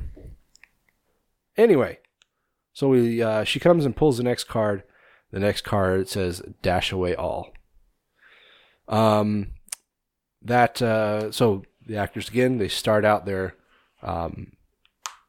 presentation or their bit, and then again we transition to the actual dramatized version of it. This is basically the story of a modern day. No, sorry, this is the one with the van. Yep. So this guy, he's in a position that we all probably know pretty well. Last minute Christmas shopping. He starts out from this store that has just closed, and he's burdened down with presents and groceries and shit. Meanwhile, his wife and his family are expecting him back at home. His wife is quite upset because her in-laws showed up early. Yeah. Your mom is judging the turkey already. Yeah, and that's probably the funniest part of this whole scene is that, like, throughout it, he's getting these texts from his wife that are just like just Christmas nightmares that a lot of people can relate to one degree or another. Meanwhile, this shit is happening to him. So basically he meets up, or he's locked himself out of his car. He somehow left his keys and his cell phone inside of his car. He heard a noise. He heard a noise is what it was. Right. And the door closes behind him. Naturally, it's locked. And because it's Christmas Eve, it's a ghost town. There's nobody around. He tries to get back into the store and, of course it's all locked up and dark inside. And he goes to the only other car in the parking lot, which is this shady fucking Scooby-Doo van. Yeah, exactly.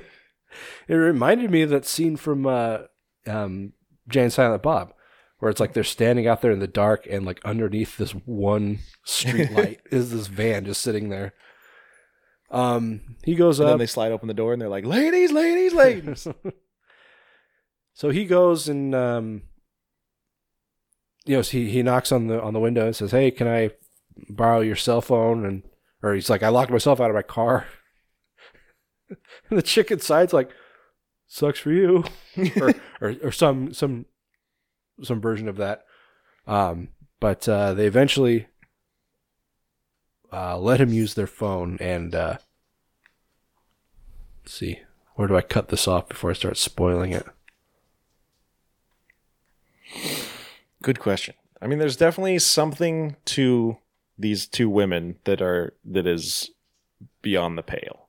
Yeah, they've been on the search for a certain someone, and it's like a 1 in a million shot that they'd find someone, and they managed to find this guy who just happens to match up with exactly what they need. And so it's like kind of like this sort of tense situation where, like, as the viewer, you know that they're trying to do something to him, but you don't really know what. Yeah. And then when it goes down, you're still not entirely sure what happened. Mm-hmm. But I mean, you're just kind of like, oh, fuck. And remind me to ask you about this when we're off mic. Because there's something about this that I wasn't sure of. Okay. Anyway, so yeah, things just kind of don't go this guy's way, and then it's kind of over. Yeah. Yeah, and then back to the stage actors, and again, I thought this one was the best executed. It was good, yeah. Like I enjoyed watching it. It was very short, and there wasn't a lot to it. But it was enjoyable. I liked the story behind it. Yeah. This is one, where I would have liked to see more from it.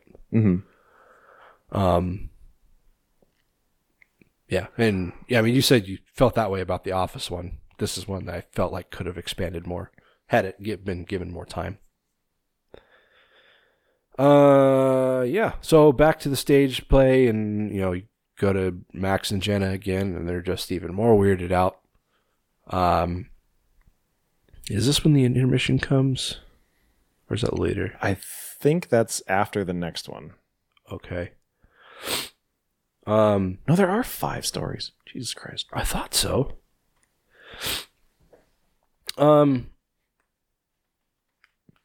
the next story is basically kind of like a modern version of A Christmas Carol. There's this real asshole who just seems to loathe Christmas. This one's called All Through the House. Sorry, yes. Yeah, the director comes out, pulls the next card, and yeah, it's all through the house. And the actors start doing their thing. And so we come to this guy who is just a real prick. Like he's absolutely irritated with the fact that his neighbor has Christmas decorations up. I love that his neighbor apparently has like these big bright red and green flashing lights, and every time he opens the door, he's like, "What? Oh, Jesus Christ!" It's kind of like a Kenny Rogers Roasters. Kenny. But yeah, so he goes out and he's like kind of vandalizing the guy's Christmas decorations, but vandalizing it in the way that like a 10-year-old would. Yeah. He like kicks over his Santa Claus and then like colors in his mustache and gives him a black eye. It's like, where is devil horns? So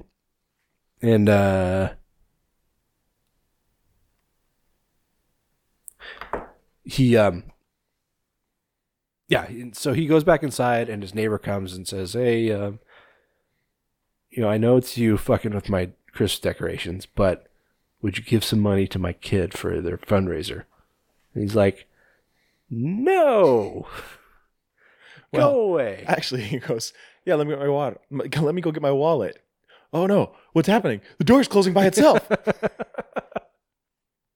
And this guy is such a son of a bitch about everything. Like, he goes inside and he's just sitting, and all of these stories presumably take place on Christmas Eve. He goes back inside and he's just sitting in his house, I guess. And he's watching something. He's just flipping through channels. He's not Right. actually watching anything. And then he just happens to land on this Christmas Carol. Well, because it's on every channel all of a sudden. Right. As he's flipping through the channels, and he sees Brea Grant for literally 2 seconds. Yeah, it's like a phone sex operator. I think so. That's what it looked like. That is what it looked like, yeah. And so he calls his fuck buddy. Da, da, da, da. Yeah, she's in her home with, making Christmas dinner or Christmas Eve dinner with her parents. And like her mom overhears her on the phone thinking like it's a friend or a boyfriend or something. She's like, "Oh, you should invite your friend over for dinner." And meanwhile, he's like sitting on the other line or on the other end of the line, just like flicking his tongue at her and like making all these disgusting, quote, sexy noises. Yeah. A friend she's banging. He's like, "Did you invite your friend for dinner?" He's like, and she says, "Did you even invite me?" She's like, "Would you like to come to dinner?" And he's like, "No, sorry, I have plans."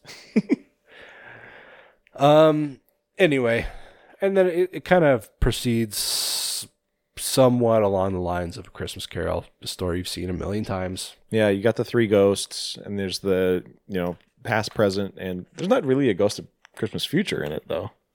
Is there? Yeah. Oh, no, I guess there is. Yeah, yeah. Which I thought was effective, like more effective than probably like the actual like real Christmas Carol version of it. Yeah. I think that would probably shock me into the compliance faster. The past one was really weird. When he was a baby for some reason. Yeah. He was a man baby. Yeah, that was what's funny. He even though it's past, present, and future, he plays himself in all 3. Yeah, he's wearing like footy pajamas. Yeah. This guy's got like a full beard. Like he doesn't pass for like anything younger than like a 30-year-old. And yeah, he, eventually he obviously comes around and like Scrooge does. Merry Christmas! Woo! You got to stop doing that in the mic. I moved my head away. It didn't work. Well, suck it. Yeah, so we back out of that one. And was this the... I think this is when the intermission is. Yeah. So, So they go to an intermission, and Max is starting to act weird. He keeps taking these phone calls, apologizing profusely. He's like, "I'm sorry, I really have to take this." And he'll actually like leave the room to go take these phone calls, and they're very like heated phone calls from what we can see. We don't hear some of them. We can just see him reacting. You could tell it's like something is wrong, but he's not being very clear with what it is. She'll ask him if there's a problem. He says, "Oh, it's just something from work," and blah blah blah. And at one point he goes into the bathroom, and this is actually when we hear him having a conversation with somebody. And things are that's when things start to get like weird about it. And yeah, I can't remember exactly what he was saying. Do you? I couldn't understand him. Oh, really? Okay. Yeah. So they go back into the theater. Also, there's the creepy old man. You haven't mentioned the creepy old man. Yeah, but he's so inconsequential that for some reason there's this guy there who keeps staring at Jenna. He'll unapologetically. Yeah, and she looks back at him looking very upset by it and just turned off. But the guy he's relentless. Yeah. He does not stop staring at her. He'll be sitting there pretending to read a book, and it'd be like flipping pages, but not looking at the book with her. Yeah, and it's so weird. It's just this guy never actually says a word, never introduces himself. He never becomes really any part of the story. It's just this unnerving thing. Yeah, he walks out of the back room of the theater, like the concession area where you'd think only employees would be. Oh, was he? I thought he was just walking out of the theater. Was that what it was? Maybe. I don't know. Whatever. I don't know. But he's not important to the story, really. No. Okay, so back in the theater, same old gag. Except a bunch of people are gone now. Yeah, he says there's a lot less people in the crowd now. Yeah, I mean there were only about half a dozen people, including Max and Jenna, and now like 2 or 3 of them have left. Yeah. And something I'm just realizing now is that by the end of the show, it was just Max and Jenna and the creepy old guy left. Yeah. That didn't even occur to me till now. Next story is Arose Such a Clatter. What's a clatter? Like the movie. Like that one movie. Yeah. Yeah. About the Santa Claus. Yep. The Rose Such a Clatter Company. Yep. This one is dumb. This was dumb. This is really dumb. This guy's like a PI or something? No, he's just a photographer. Is that what? Oh, okay. Because the woman at his house was the woman he took the photos of. Yeah, I guess that's true. Anyway, so he's cruising down the road in his sweet Pontiac. He's driving along. Suddenly, truck tire or deer. What? He hits a deer. What's truck tire? That's the scene from Tommy Boy. You're driving along. Your kids are yelling from the back street, "Sit down, damn it!" Suddenly, truck tire. Oh my God, I can't stop. Oh my God. My kids are burning. The new guy's in the corner puking up his lunch. All because you wanted to save a few cents. Anyway, that's not what happens. No, but a deer. He does hit a deer. A doe. A deer. A female deer. Not really. It's not really. No. It's a reindeer, apparently, even though it looks like a deer. It looks like one of the reindeer from Fairy Tale Police. I don't know what that is. The Adam Green short. Oh, okay. Fuck, I'd have to go back and watch that again. Yeah. He gets out of his car and he's just like, fuck. And it's like, cause all of the front of his fucking Pontiac is all banged up. He's probably really pissed off because they don't make those parts anymore. And then he tries to drag this deer off of the road. It's like, no, dude. Those things weigh hundreds of pounds. Yeah.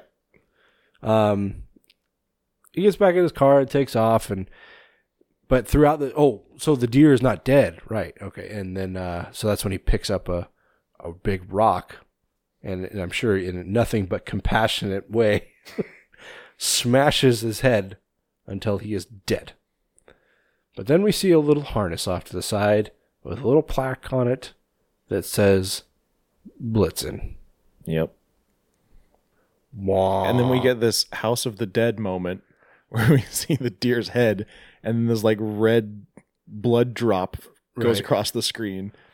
Yeah, presumably so fucking cheesy. Another reindeer that sees this act of murder and hit and run. Yeah, and now he's real pissed off. Yep. So this guy goes home and then he gets attacked by the deer. I mean, that's kind of what happens. Yep. It's not that interesting. And if you pay not that close attention, you'll figure out which reindeer it is.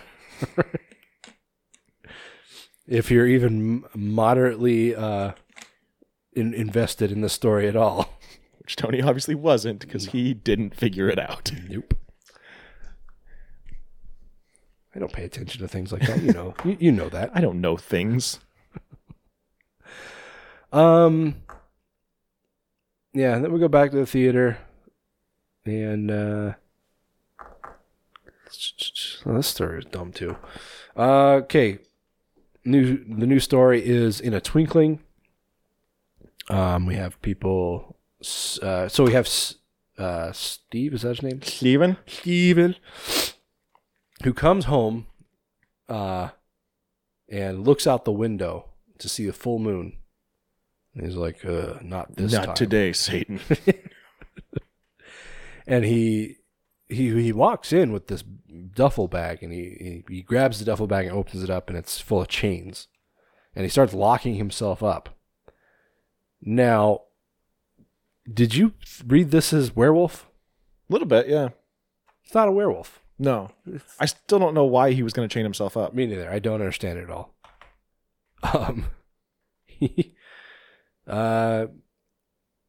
He gets a call from one of his friends, and she's saying, oh, you got to come to dinner with all of us, and be with people on Christmas Eve. He's like, no, dude, I don't do Christmas Eve. He's like, I can't do that.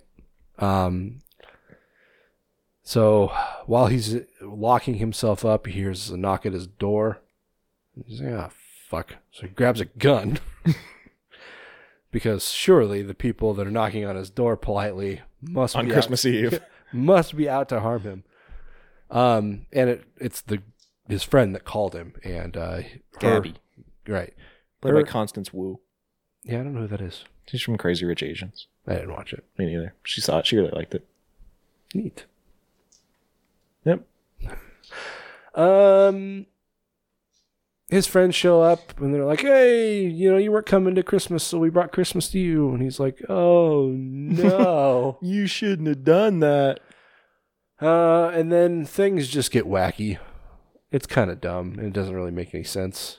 There's some funny parts, but not enough to make it memorable. It felt very Twilight Zone. It did, and I think the black and white helped with that too. Yeah, and I think there were some glimpses of Rod Serling. And I think I overheard a little bit of the Twilight Zone song too. Oh, really? Just a tiny little bit, or not necessarily the actual title song, but incidentals that they used during episodes. So it was definitely an inspiration. Yeah. Oh, yeah, definitely. Yeah, it was. And when you look at it as a Twilight Zone story, even though it was goofy, it definitely translates well. Yeah. But I mean, the story was kind of dumb and didn't really make a lot of sense, but it wasn't bad. Yeah, I mean, it was kind of just the same thing over and over, pretty much until it was over. Yeah. So, yeah, after that finishes up, we go back to the theater once again, and this I'll kind of skip over how this ends because this kind of wraps up the whole story. Kind of. I mean, the wraparound. It wraps up the wraparound to an extent. Although the ending doesn't make any goddamn sense. No, it doesn't make any sense at all. But I mean, again, Max and Jenna. Max is not feeling well. He looks like he's got take a big monster shit or something. Mm-hmm. So he runs off again, and the actors on stage start acting out their entire date. And once they pass the point of what we've seen on screen and start acting out the future, that's when things get a little weird. Yep. Get a little nutty. And your breath is very hot. Thank you. Yeah. And so Jenna just becomes kind of really weirded out because Max isn't there to see all this. And some of this involves him. So, yeah, and then when he comes back, it all kind of starts. Stop. The prophecy is fulfilled. Right. So that's it. And I mean, maybe it sounds a little lackluster because I wasn't blowing apart each story, but what's the point of seeing a movie when you already know exactly what's going to happen? Yeah. And hopefully that was vague enough, but still interesting enough because this is a decent movie. I mean, as far as holiday anthologies go, it's probably on the lower rung. But it's fine. I kept seeing people on Rotten Tomatoes comparing it to Trick or Treat, and I'm like, why? Why are you comparing this to Trick or Treat? It's nothing alike. No. Something I was telling you this yesterday. It reminded me a lot of the Theater Bazaar. Yeah, I don't know what that is. It's I'm pretty sure it's a foreign movie, maybe German. I'm not exactly sure. But basically this girl wanders into a theater wanders in off the street into a theater, and kind of the same setup. They start acting out a scene. It goes into an actually like actually dramatized. Are those both words or I think. I don't know. Whatever. It's like an actual cinematic scene rather than people acting it out on stage. But anyway, kind of the same thing, and it's an anthology. So it reminded me a lot of that. But anyway, I mean, they're like, as far as like Trick or Treat, like American Horror or A Christmas Horror Story, which is probably the most closely related as far as theme. Yeah, this is a little bit lower quality. It's still enjoyable, but I don't know if this is going to be one you want to go back to. Yeah, I mean, I don't see this one going into my yearly rotation of horror Christmas movies, but yeah, I mean, it's nice that if you have Shudder already, which, you know, there's really no reason not to. It's like $5 a month, and you get Joe Bob. Right, yeah, Joe Bob's Christmas is coming up, and then he's going to have a series next year. Yeah, and that's totally worth the $5 a month. Why doesn't Shudder pay us? Because we're doing it for free. But yeah, I mean, if you have Shudder already, there's really no reason to not watch this. Sure, yeah, it's fine. You might enjoy it more if you're watching it with people. Maybe I can see that. Because, you know, it's like, you know, I watched it most of the way through and fell asleep. And, you know, my wife had zero interest in it, so she was probably asleep by the time the second story was over. But then it's like when I was rewatching yesterday while you were over, like I felt like I was enjoying it more because we were like kind of bantering, yeah, talking about it. So yeah, I would definitely recommend, if you're going to watch this, maybe watch it with some friends or somebody who at least gives a shit about the movie you're watching. Yeah. I mean, like, honestly, my biggest complaint is that a lot of the stories I wanted to be longer. Yeah. Like, especially the first one, I think, you know, like you said, they could have stretched it out a little bit to build that tension a little more. Mm-hmm. And, you know, a little bit more decisive finale would have been nice. The one with the guy and the girls in the van, that one I think could have been, you know, they could have stretched that one out and given a little more story, explained what was happening a little bit clearer. Yeah. Yeah, I mean, you think, you know, it's the reindeer one was just dumb. It's 80 minutes. You'd think that you could probably get away with at least making it 90 minutes. At least. Yeah. So you split that up among 5 stories. That's 6 extra minutes for each story. That's nothing. Huh? That's nothing. Well, you could do I don't know if we're talking about the same thing here, but I'm saying making another 6 minutes per story is nothing. Yeah. Like, you should easily be able to do that. Yeah, and you could do a lot in those 6 minutes. Yeah. Even if it's just like little things that kind of fill in the gaps. You don't necessarily have to add to the story, just fill in the holes. Yeah. Or, you know, not even necessarily put extra 6 minutes on each one. Maybe do 5, you know, 4 here and 7 here, or, you know, whatever. Yeah. Like, each story kind of feels like, and I have the same issue when I try writing, that they have like an event or an idea. They just don't really know how to like pad the things around that idea. Yeah. So they were like, all right, well, we'll just make shorts and make an anthology. But then it's like, they're still just like idea. And it's like, these still need to be fleshed out a little more. Yeah. Yeah, if you're going to tell a bunch of like miniature stories, I think that's actually making it a more difficult job, because you have to tell a beginning, middle, and end 5 times. Yeah. In a shorter amount of time. Yeah.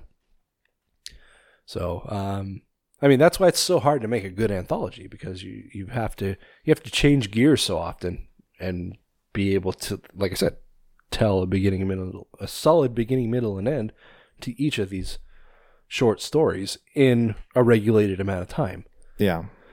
And that's why that's why movies like, I'll just use comparison of Trick or Treat. That's why it works so well, because each of those stories was very well put together in the allotted amount of time.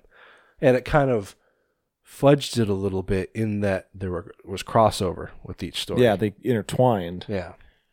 So you got a little extra bonus time with each story. Mm-hmm. So directors out there that want to direct an anthology, take note. That should be like your golden standard for any anthology, not necessarily like a holiday theme, just an anthology of any sort. That's how you make it. Anyway. Yeah. So, overall, all things considered, and I know it's difficult to judge an anthology as a whole. You know, you kind of want to judge each individual one, but what's your final word? I wish that the wraparound story was a little, like I wish that it explained things a little more. Yeah, there's a line for like as far as ambiguity. No, that's not right. Ambiguity. Thank you, Jesus.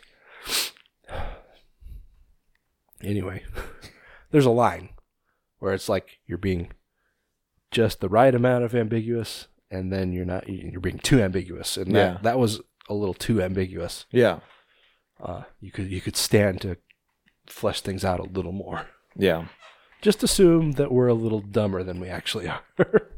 That's true. Like always, I mean, you want to give your audience credit to a degree. Yeah, you don't want to spoon feed it, but yeah, it's like sometimes if you sometimes people are dumb. Well, sure, but sometimes if you have an idea in your head and you're not giving people your full idea, like if you're it's like, okay, this makes sense in my head, but is it going to make sense if I explain it to somebody else? Right. Sometimes, even though it feels like you're trivializing it, you have to dumb it down a little bit, just so it makes sense to somebody else. Yeah. Also, I feel like the stories are a little inconsistent, not only in like their quality, but like some of them are funny and some of them are like very tense. Yeah. Which is weird because they're all by the same two directors. Right. Yeah, I mean, I don't know. I didn't have a huge problem with that, I guess. I mean, yeah, it's not a huge problem. I'm just picking it apart. Sure. But yeah, there definitely was a lot of changing, like I said earlier, like a changing of gears, because there was no, as far as like theme or tone. Thank you. Between the stories, they changed from each one, and so like you have to be able to shift into a different story that's really nothing like the previous one. Yeah. So anyway, and the only real shift you get is like these people starting to act out a story. Right. There's no real like lead up into it. Right. Anyway, I think those are my thoughts. Yeah, I mean, I thought most of the stories were good, except for the reindeer one. I thought the reindeer one was stupid. That was dumb. I could have done without it. And like, I thought the Twilight Zone one was pretty good. Yeah, it's for a comedy one. I mean, it definitely took a comedic turn. Yeah. That was pretty good. That was probably, if I were to rank it, I'd probably put it like 2 or 3 as in my favorites. I'd probably put it 3. Yeah, that reindeer one, I think that they could like, if you didn't want to make the movie longer, like the whole total runtime, if you would have cut that story out completely and filled the time in the other stories, or maybe even just the wraparound story, you could have done better. Because that one was, yeah. Like all these stories, they're all too short. Like it's so weird to have a movie that's 5 short stories that's less than 90 minutes long. Mm-hmm. I mean, when you start getting into like an hour and 40, from like an hour and 40 up to like full 2 hours, that's when movies like you're sitting and you're thinking, okay, this is way too long. Yeah. There's kind of a sweet spot between an hour and 20 and an hour and 40. Yeah. Usually an hour and 30. Go figure. But I mean, in between, like, it's a 20-minute gap where you can make a very successful movie that doesn't start to bore people. And I just feel like this movie didn't really use that to its advantage. Yeah. Anyway, anything else? I don't think so. Okay. Well, you want to tell me what you think? I'm thinking 6. All right.